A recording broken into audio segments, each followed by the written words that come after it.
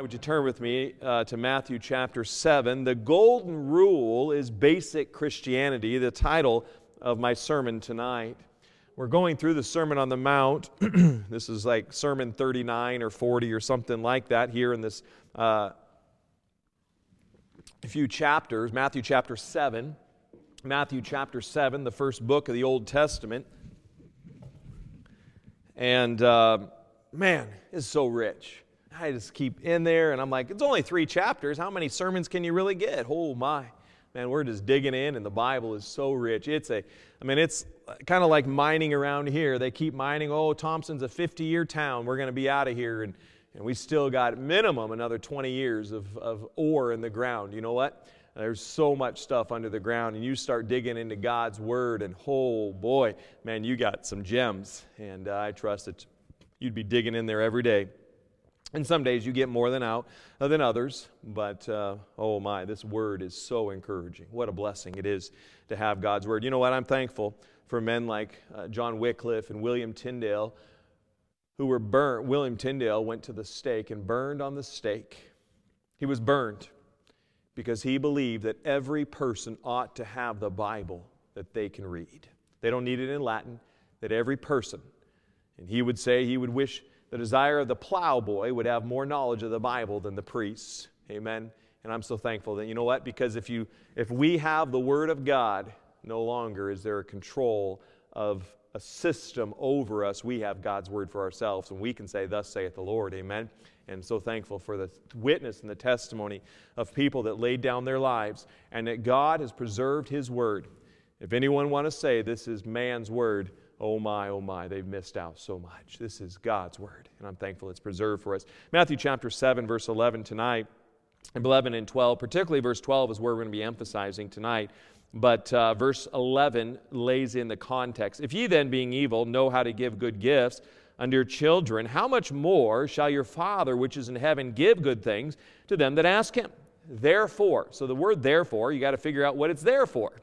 It's a concluding remark. Therefore, all things, whatsoever ye would that men should do to you, do ye even so to them. For this is the law and the prophets.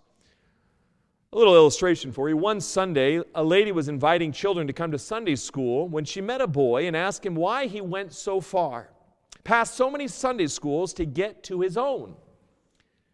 There are plenty of others, said she, just as good. He said, they may be so good, but they're not so good for me. Why not, she asked.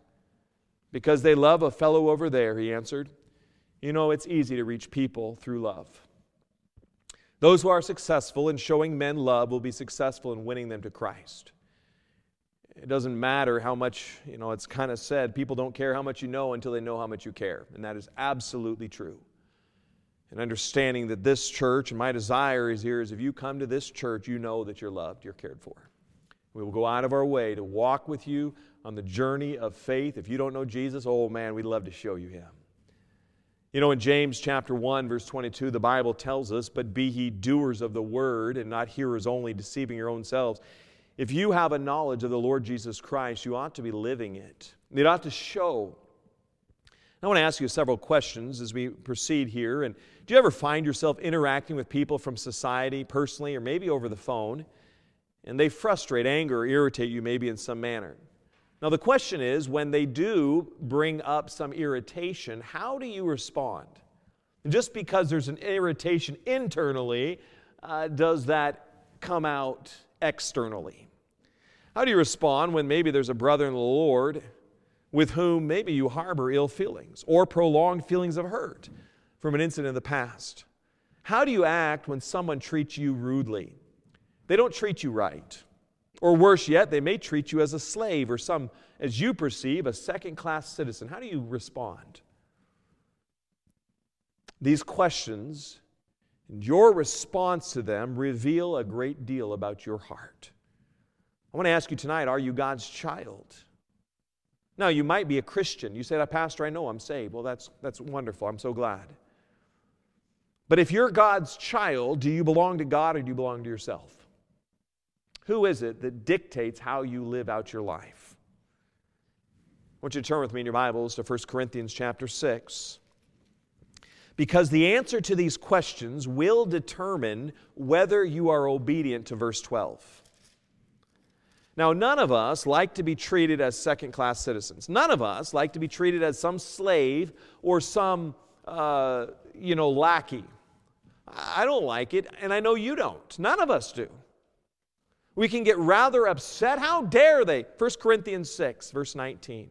How dare they talk to me that way? How dare they treat me like that? But I want to ask you tonight, if you belong to yourself, it's going to upset you. It's going to upend you. It's going to change you. It's going to alter you. But if you belong to Christ, you'll carry on. Because many times those who started these early churches, the early members of these churches were oftentimes slaves, literal slaves. And some of them would have harsh taskmasters.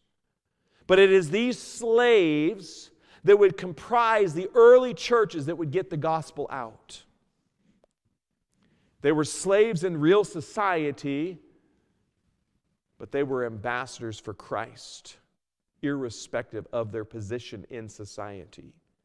No matter how society looks at us, whether good or ill, this ought not to dictate how I respond to others. If circumstances dictate how I respond to others, then you belong to yourself. Let me say that again. If circumstances of an individual that treats you in a particular fashion dictates how you respond, then you belong to yourself. You're not guided by the Bible. In 1 Corinthians chapter 6, verse 19, the Bible asks, "What know ye not, that your body," this is speaking of believers, "is the temple of the Holy Ghost, which is in you, which ye have of God, and you're not your own." You know what? What a wonderful truth, Christian. God's Spirit lives within you. God's Spirit and my spirit can be in harmony as we were created. Man, I can have fellowship with the Father. I can go straight to Him because He lives within me. Man, what a wonderful truth. And then it says in verse 20, "For ye are bought with a price. Therefore glorify God in your body." Does He give any conditions on glorifying God in your body? Only when things are good. Only when things are going well for you does God say glorify God in your body. No, He just says glorify God in your body. This means at all times, and in your spirit, which are whom? Who do they belong? God's. You don't belong to yourself. If you're a Christian and you've accepted Jesus Christ, you've been redeemed out of the slave market of sin. You've been redeemed from the evil father Satan. You've been redeemed from the power of Satan and sin over your life. And you do not belong to yourself. You belong to Jesus. But if you belong to yourself, you're saying, "God, I do not follow you. God, I do not submit."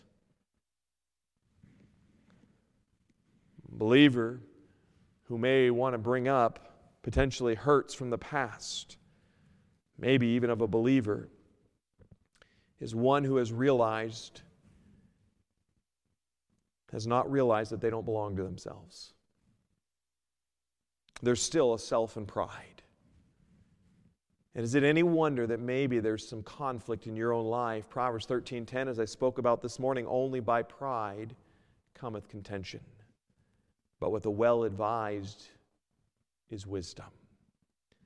And may you and I let the golden rule be our rule for life and godliness. Let us pray.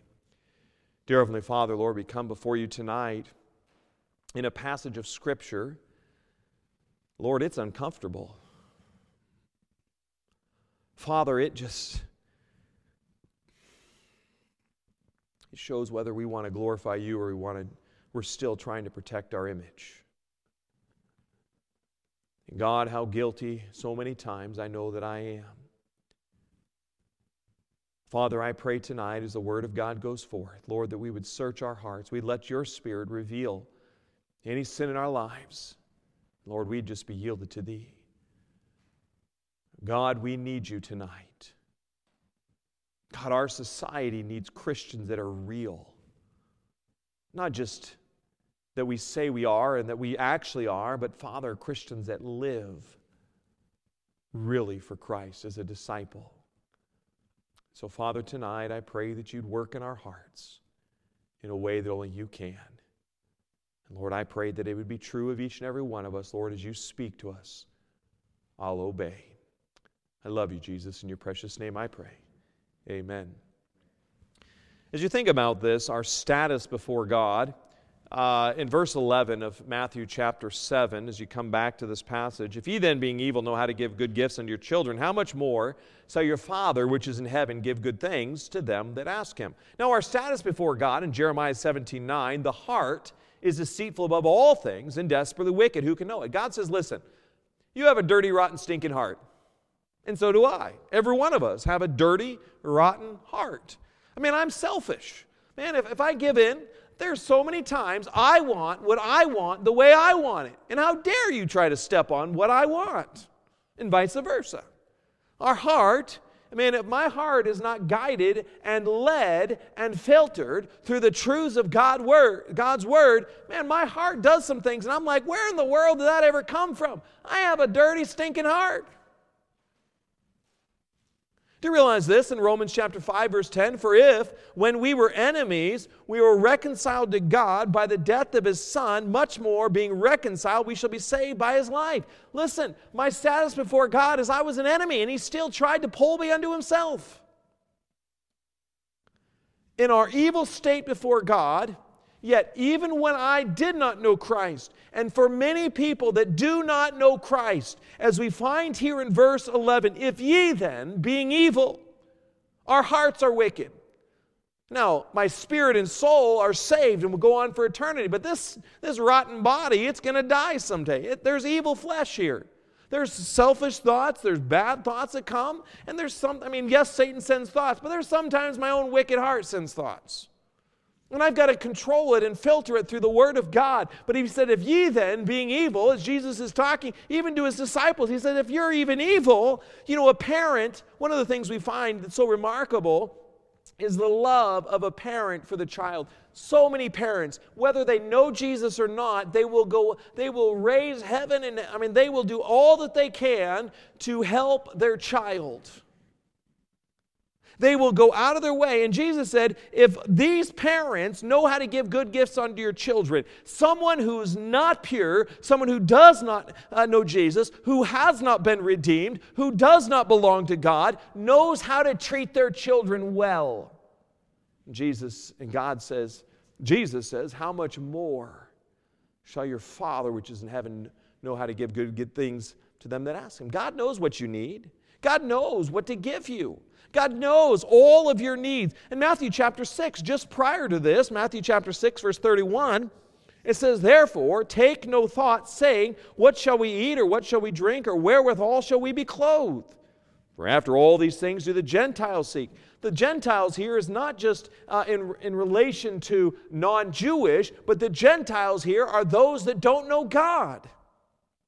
The lost people, as all our world, they seek clothes, they seek shelter, they seek food, basic needs. Everyone, whether you're saved or not, that's what you seek. That's what He's saying. But He goes on to say, for your Father knoweth that ye have need of all these things. So as a loving parent knows, whether they know God or not, a loving parent knows how to provide and try to protect their child. Would you agree with me?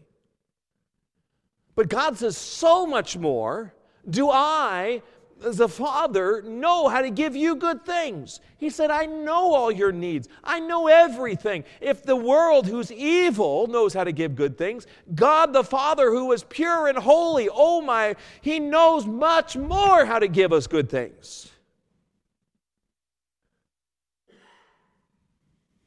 He knows all that we need, far greater than we deserve. In 1 John 1:9, and knowing all the good things that we need as we ask Him. 1 John 1:9, if we confess our sins, He is faithful and just to forgive us our sins and to cleanse us from all unrighteousness. Listen, if you ask God to forgive you, He forgives you. He's forgiving of someone who is repentant.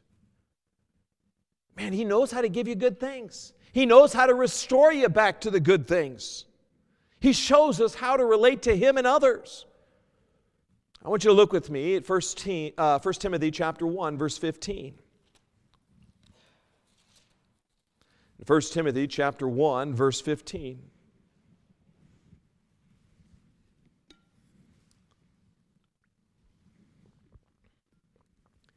Jesus Christ was sent to redeem sinners to Himself, even as we were God's enemy.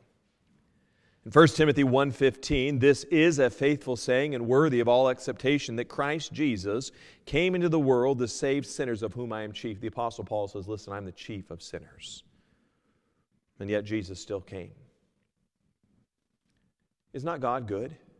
If you're evil and know how to give good things to your children, how much more does God, the Creator, the Father, the Provider, the Healer, He knows everything that you need. His very word, the Bible, is what He wants. And how He conducts Himself in relation to humanity, that's how God relates to us. In Isaiah 1, chapter 1, verses 17 and 18, learn to do well, seek judgment, relieve the oppressed, judge the fatherless, plead for the widow. Come now, and let us reason together, saith the Lord. Though your sins be as scarlet, they shall be as white as snow. Though they be red like crimson, they shall be as wool, white. And we have lots of snow to give us a good reminder. You'll be white as snow. Man, God knows what we need is good. If a parent who has an evil heart, as you and I do, knows how to treat our children well, God says, so much more do I. Now He gives us a therefore. In a concluding thought, if God knows what's good for us who are evil, if God knows how to treat us well despite our evil and wickedness of our hearts, now He tells us a thought here. Therefore, I've got to figure out, why is this here, right? What is it there for? All things, whatsoever you would that men should do to you. So it starts off with a thought of how I want to be treated. Then the Bible says, do ye even so to them. For this is the law and the prophets. The passage starts here with the therefore, a concluding thought. This thought is to comprise all that you do, all that you live. He says, therefore, all things. God doesn't give us circumstantial morality or ethics or integrity. In this situation, you don't need to do this. God doesn't tell that. He says all things. All means all, and that's all means. He says, think about the way you want to be treated, and then treat others in the same way.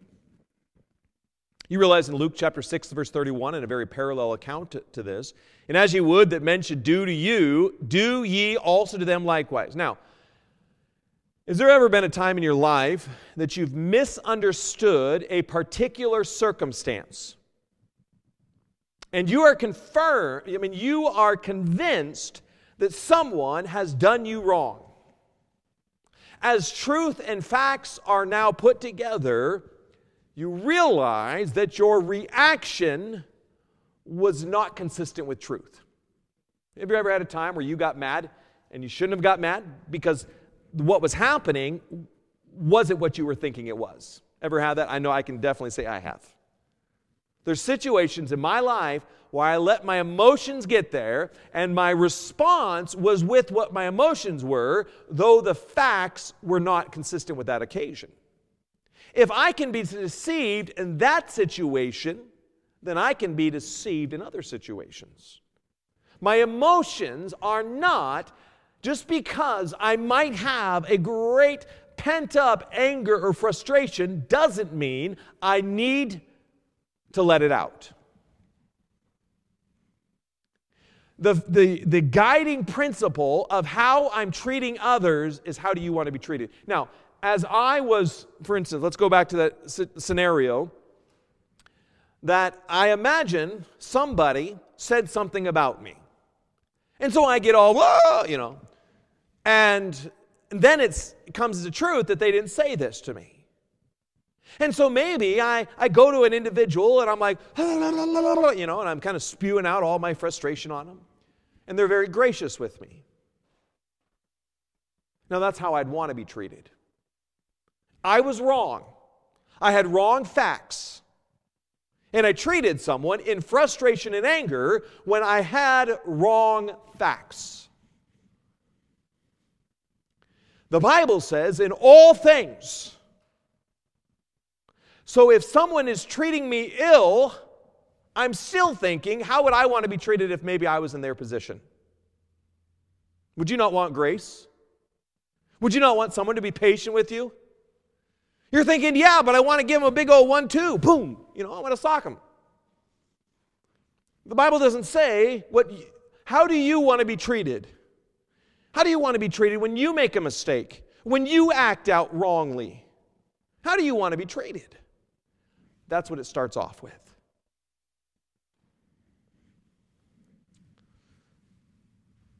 Look with me at Mark chapter 12.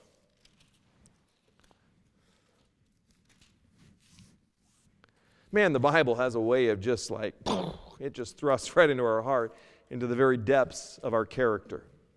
Who are you? What are you made up of?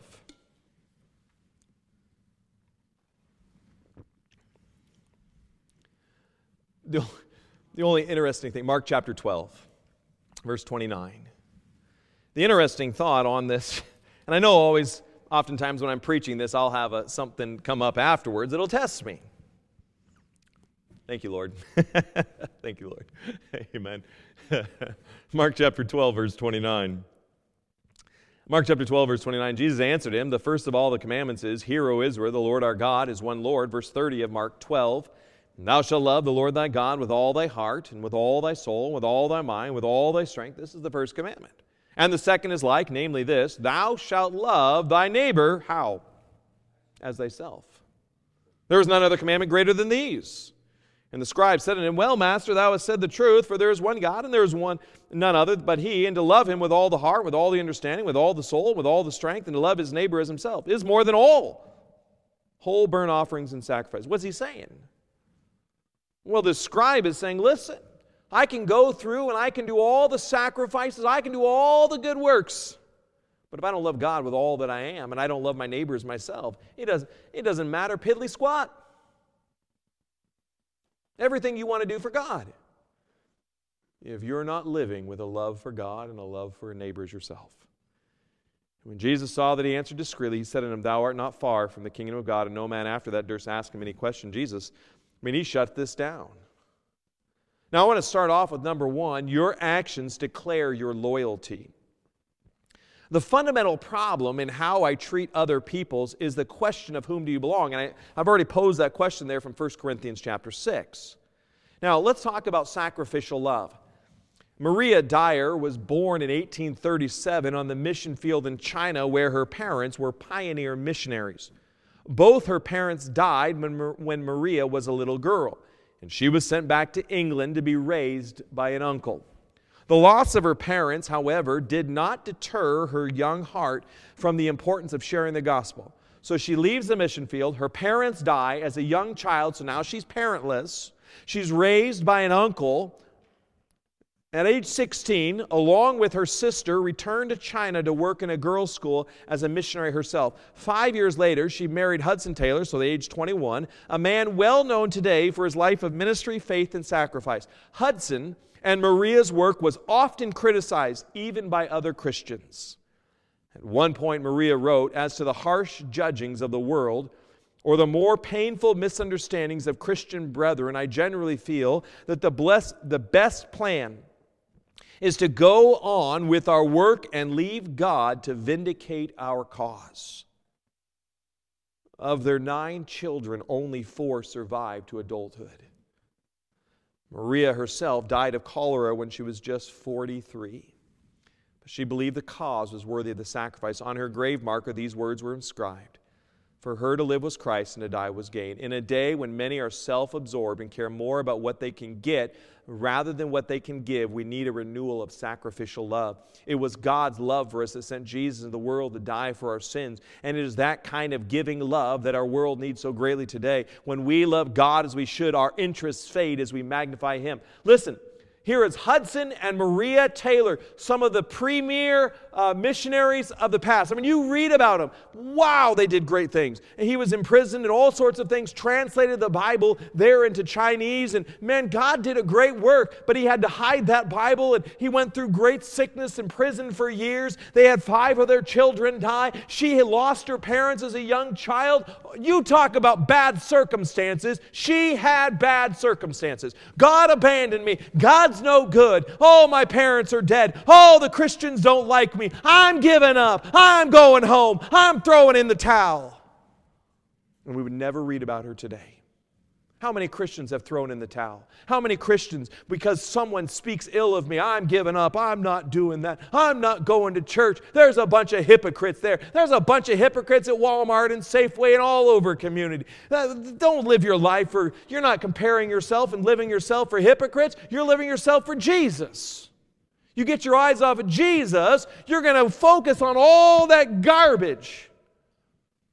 And you're going to stay in the garbage pit. And it stinks. Look with me in the Bible at Mark chapter 5.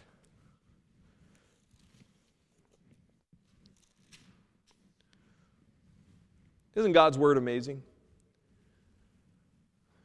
Man, it cuts to the heart. None of me and all of Christ. Matthew 5:16. It's about taking responsibility before God and saying, God, oh, I hurt. As we sang that last song, commune as friend with friend. In Matthew 5:16, let your light so shine before men. What circumstances am I to let that light not shine? What circumstances can I give in? What circumstances can I just give them a piece of my mind of what a ruthless piece, what a ruthless person, vile person they are? What circumstances does God give me to say that? Let your light so shine before men that they may see your good works and glorify your Father which is in heaven. Again, where is the glory going? It certainly doesn't come to me. Look with me at Matthew 6:14.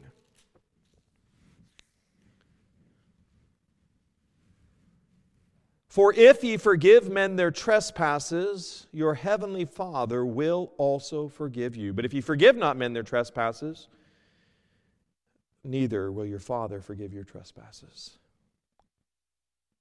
Man, that's hard. Because I want me. I want to get back on I want to get back on the throne of my life. Let's look a little further what God says in Matthew 5:43.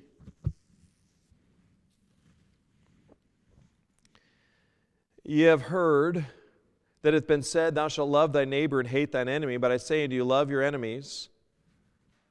Well, only some of them. I need to love some of them. No. It doesn't say some of them. Bless them that curse you. Do good to them that hate you. And pray for them which despitefully use you. They treat you like a slave. And persecute you. Now, why am I going to do all this? Verse 45 tells us. That ye may be the children of your Father which is in heaven. For he maketh the sun to rise on the evil and on the good, and sendeth rain on the just and the unjust. Listen, good comes to both the evil and the just, the righteous, the Christian. God can make the sun rise on evil. God can make the sun rise on your life. Verse 46, for if ye love them which love you, which that's normal, we love those who love us, what reward have ye? Do not even the publicans the same? The lost people love those who love them.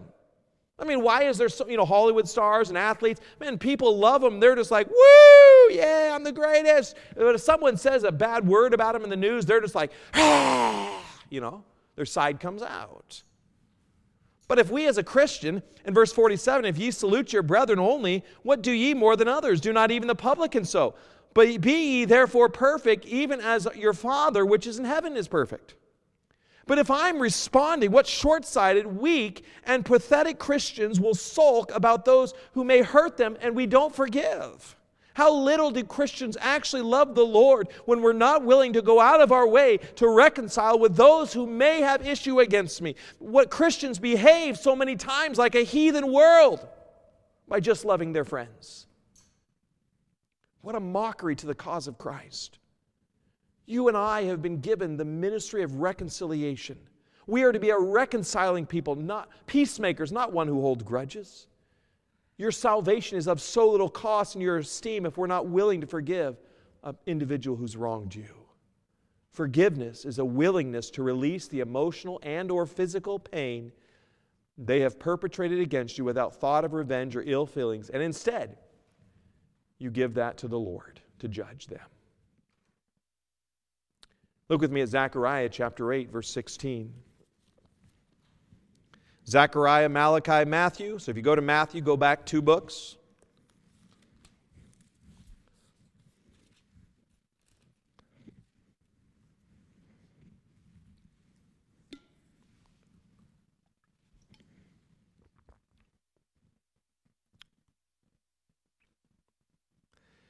In Zechariah chapter 8, verse 16, these are the things that ye shall do. Speak ye every man the truth to his neighbor. Execute the judgment of truth and peace in your gates. And let none of you imagine what? Evil in your hearts against his neighbor. And love no false oath, for all these things, for all these are things that I hate, saith the Lord. Imagine evil. Man, I wish I could get even with them. Man, I wish that person who did me wrong, man, I hope they crash and burn. I hope they get what's coming to them. I hope they get their bad karma, as some people may say. Now I understand if someone's done something illegal, there is understandable legal justice that may come upon them. But the first thing that happens is actions declare your loyalty. Number 2, actions declare your love. Because it tells us to love thy neighbor as thyself. All of the law and the prophets are concerned with loving God and loving others. In quotes here, truly, love is the fulfilling of the law. If we love God as we ought, we would never violate His commands. If we loved each other as we ought, we would never offend another. Jews referred to the Old Testament summarily, means kind of in a summary, as the law and the prophets. Jesus said the whole of the Old Testament Scripture was thus summarized in these 2 simple yet profound truths. Love God with all that you are. Love your neighbors yourself. All the Old Testament put together in a very simple summary. Look with me at Romans chapter 13.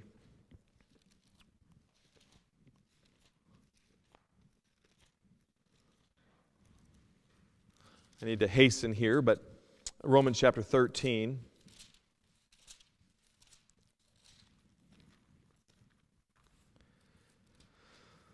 Verse 8. Owe no man anything but to love one another, for he that loveth another hath fulfilled this law. For this, thou shalt not commit adultery, thou shalt not kill, thou shalt not steal, thou shalt not bear false witness, thou shalt not covet. If there be any other commandment, it is briefly comprehended in this saying, namely, thou shalt love thy neighbor as thyself. Love worketh no ill to his neighbor, therefore love is fulfilling the law. My love is to pay all my debts, regard the life of another. Adultery is not to regard the sacred relationship of marriage. Murder is not the regard for the life of another. Theft is a lack of regard for my neighbor's belongings. False witness is where I'm telling, I'm gossiping, and I'm also maybe hurting the character. I'm saying, did you hear about John so-and-so? Man, John is the scoundrelest, wickedest, worthless person. And I'm trying to hurt his character. Well, if he wants to hurt his character, he can do that on his own. I don't need to help it. The lying lips are abomination to the Lord, but they that do truly are His delight. And the fact, that's Proverbs 12:22. You realize this also in Proverbs 6:16 through 19. These 6 things that the Lord hate, yea, 7 are an abomination unto Him. A proud look, a lying tongue, and hands that shed innocent blood, and heart that deviseth wicked imaginations, feet that be swift in running to mischief, a false witness that speaketh lies, and he that soweth discord among brethren. You're ill regarding the character of the individual to whom you're speaking about. The Bible in Hebrews chapter 10 tells us about doing good to them with their household of faith. Let us consider one another to provoke unto love and to good works. That's Hebrews 10, 23 through 25. And a failure to love is a failure to be a disciple of Christ. John 13 tells us. Look with me at John 13.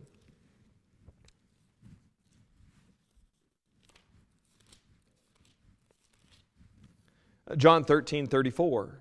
John 13, 34.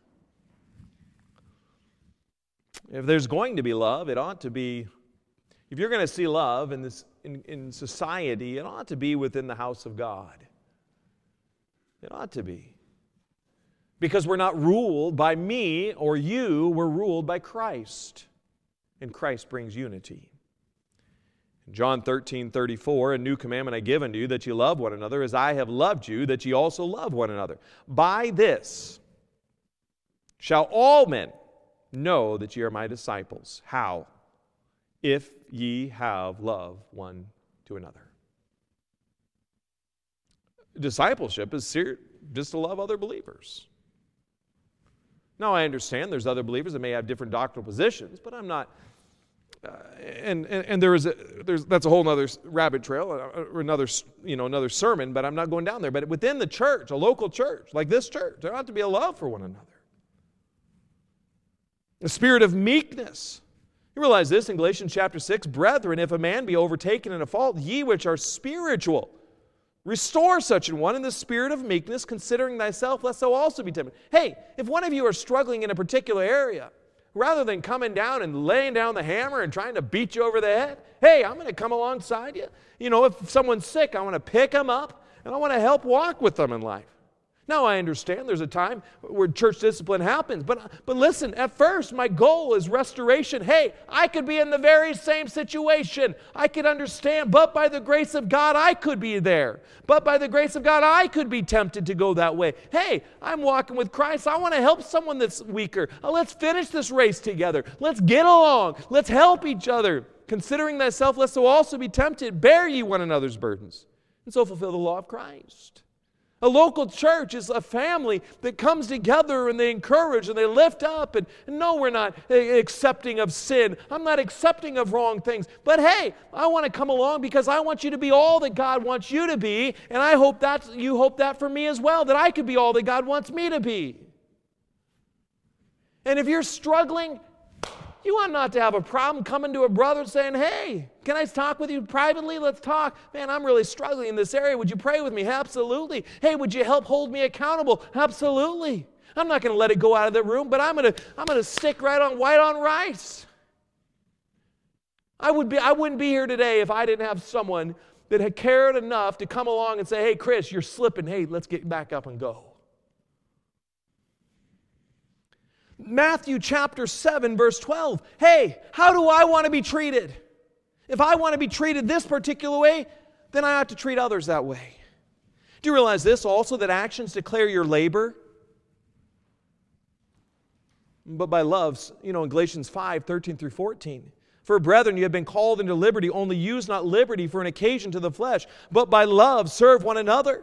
For all the law is fulfilled in one word, even in this, thou shalt love thy neighbor as thyself. It says, serve one another. We have liberty in Jesus Christ. I'm desiring the betterment. I want you to be everything God has made you to be. Now, I can have ideas of what I would like you to do, but who cares? I want you to be what God wants you to be. I want you to be a blood-bought, born-again, Bible-believing Christian. Baptize, join the church, and get busy for God. Man, God's got a goal, God's got a ministry, God's got a service that He wants you to do that only you can fulfill. No one else can fulfill what you can do. It's your job that God's called you to do it.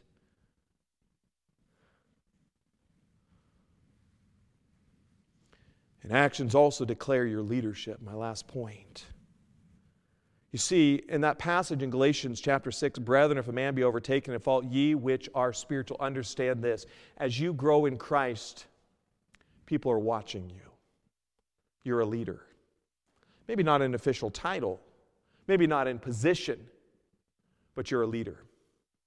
My grandmother at the church where I was at as a young child, and when I would go back years later, my grandmother, when she got older, she stepped out of some ministries and stuff. Many times they were there on Thursday nights, and the church would have a meal before the midweek service. And a wonderful thing, but they would have a meal, and you would go, and they would have potluck, and people would switch up. It was a larger church. Anyways, my grandmother, she didn't do a lot of things around the church, but she did serve in that ministry as long as she could, and then Grandpa passed, and then Grandma had some health issues. But you know what? My grandmother still began to reach out to the young couples, and she'd give them advice. And you know what? My grandmother, she said, hey, I'll pray for you. And when my grandma said she's going to pray for you, she would pray for you.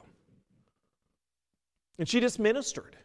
She was a leader to the younger people, whether she knew it or not, they followed Grandma Lau. And as you grow, and the more you talk about Christ, listen here, you have people watching you that are not at the same faith, spiritual level that you are, and they're watching you.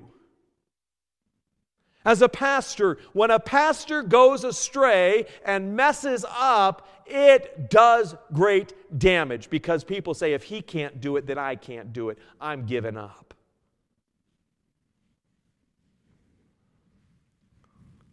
But in this very idea of leadership, therefore, all things, whatsoever you would that men should do to you.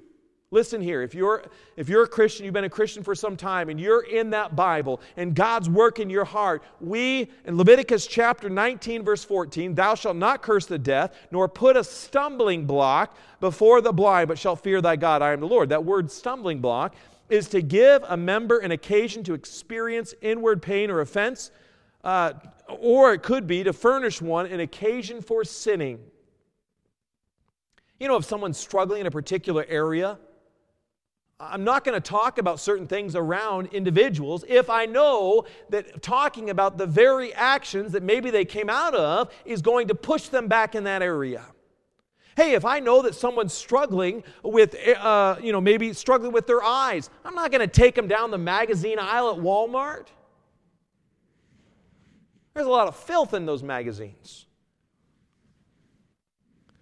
I've got to be thinking about my brother or my sister in the Lord. I don't want them to fall. Because when the army is weak, the army is only as strong as the weakest person. But we want all of us to be strong. We want all of us to work together. We want to have love and unity and work forward for Jesus Christ. Hey, I'm thinking about you, and you ought to be thinking about me. Romans 14:19. Let's look at Romans chapter 14. I got to read a few verses here. I'm almost done. I'm not only thinking about the lost person, I'm thinking about my brother and sister in the Lord. I don't want to be an occasion for stumbling. I've got to watch how I respond. And there's still growth. And I understand we fail and we move forward. Hey, get up, apologize, and move forward. In Romans chapter 14, verse 13, let us not, therefore, judge one another anymore, but judge this rather, that no man put a stumbling block or an occasion to fall in his brother's way. I know and am persuaded by the Lord Jesus that there is nothing unclean of itself, but to him that esteemeth anything to be unclean, to him it is unclean. But if thy brother be grieved with thy meat, now walkest thou not charitably, destroy not him with thy meat for whom Christ died. What's he saying here? He said, hey, if your brother has an issue with eating meat, man, I love meat. But if it's something, and I'm going to be around you, and you're like, hey, we shouldn't be eating meat. Many times I find, oftentimes when an individual is young in their faith, there's all these sorts of things online, and they'll get bamboozled, and they'll start to go this direction. Hey, we shouldn't eat meat, blah, blah, blah. They'll give us scriptures, and like, okay, whatever. God says we can eat meat. But it could be an occasion to stumbling block, and you know what? If I understand that it's going to be a stumbling block and an issue for them, I'm just not going to talk about it. And in time, as I see them growing and they're in the Word of God, maybe they're going to come to a realization that the Spirit of God works on them. You know what? God's Spirit does a great work. He works a whole lot better than you and I do. Now, I understand God gives us to say things at times. But in verse 20, the Bible says, "For meat destroy not the work of God." Don't break a church apart upon the color of the carpet, upon the paint on the walls. It's not that important. Churches have split over silly things. It is good neither to eat flesh, nor to drink wine, nor anything whereby thy brother stumbleth, or is offended, or is made weak.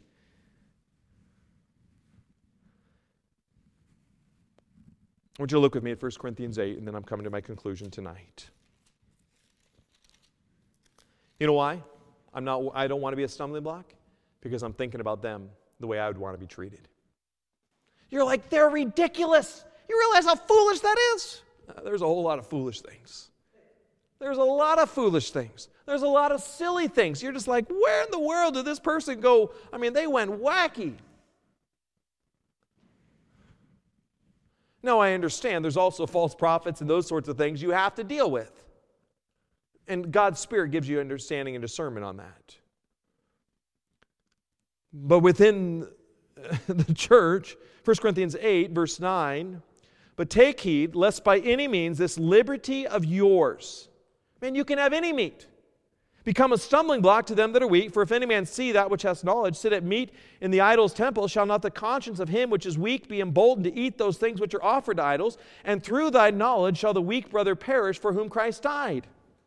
It says, listen, if there's meat offered to idols, to us it's nothing. You're like, woo, free meat, I'll eat it. But if I'm around someone who's coming out of potentially a whole bunch of idolatry, Hinduism, or whatever, and it's going to be a real problem to them, I'm not going to eat that meat. Because I don't want to hurt their faith.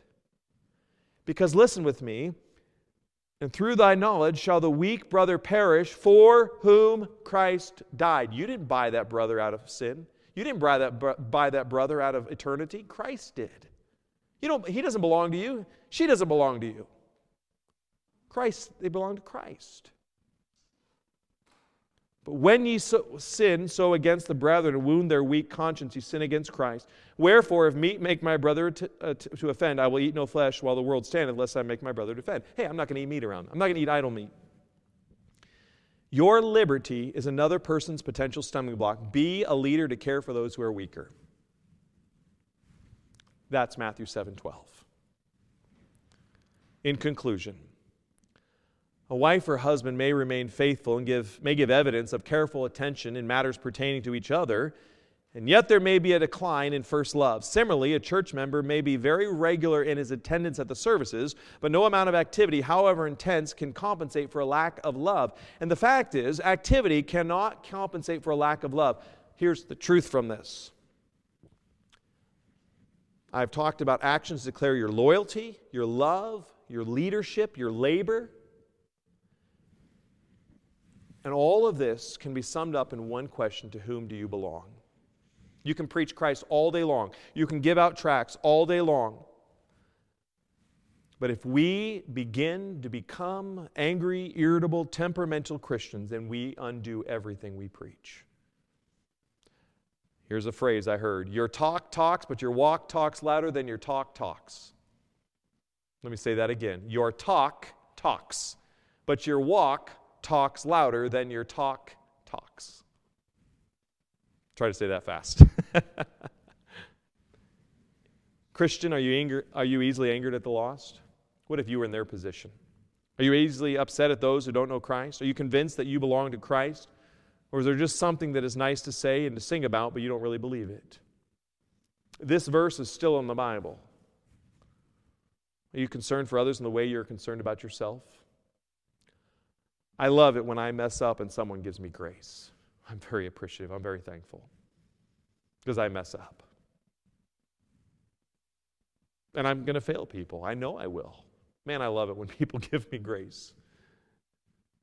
I hate it when they chew me out. But so also do you. You like it when people give you grace when you mess up. How about we start considering how I want to be treated? If I want grace, then I think they ought to deserve grace as well. If you're here this morning, I understand church can be a scary place, and sure, there are hypocrites here.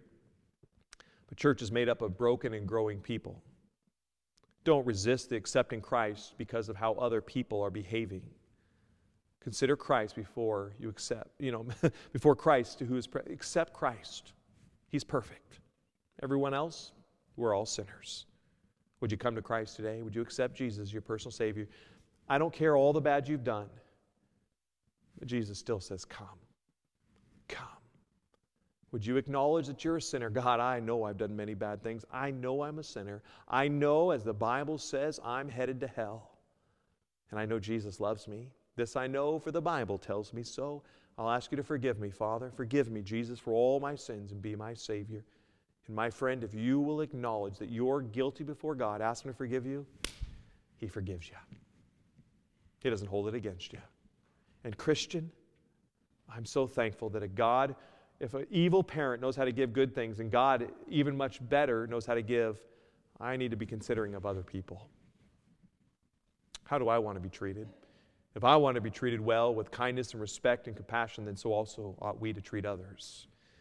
And so in conclusion, with the invitation tonight, with heads bowed and eyes closed, I ask you, to whom do you belong? Who do you belong? A question for you as you sit there, heads bowed and eyes closed, as the Spirit of God speaks to your heart tonight. I trust that you would submit as God's Spirit has spoken to you this evening.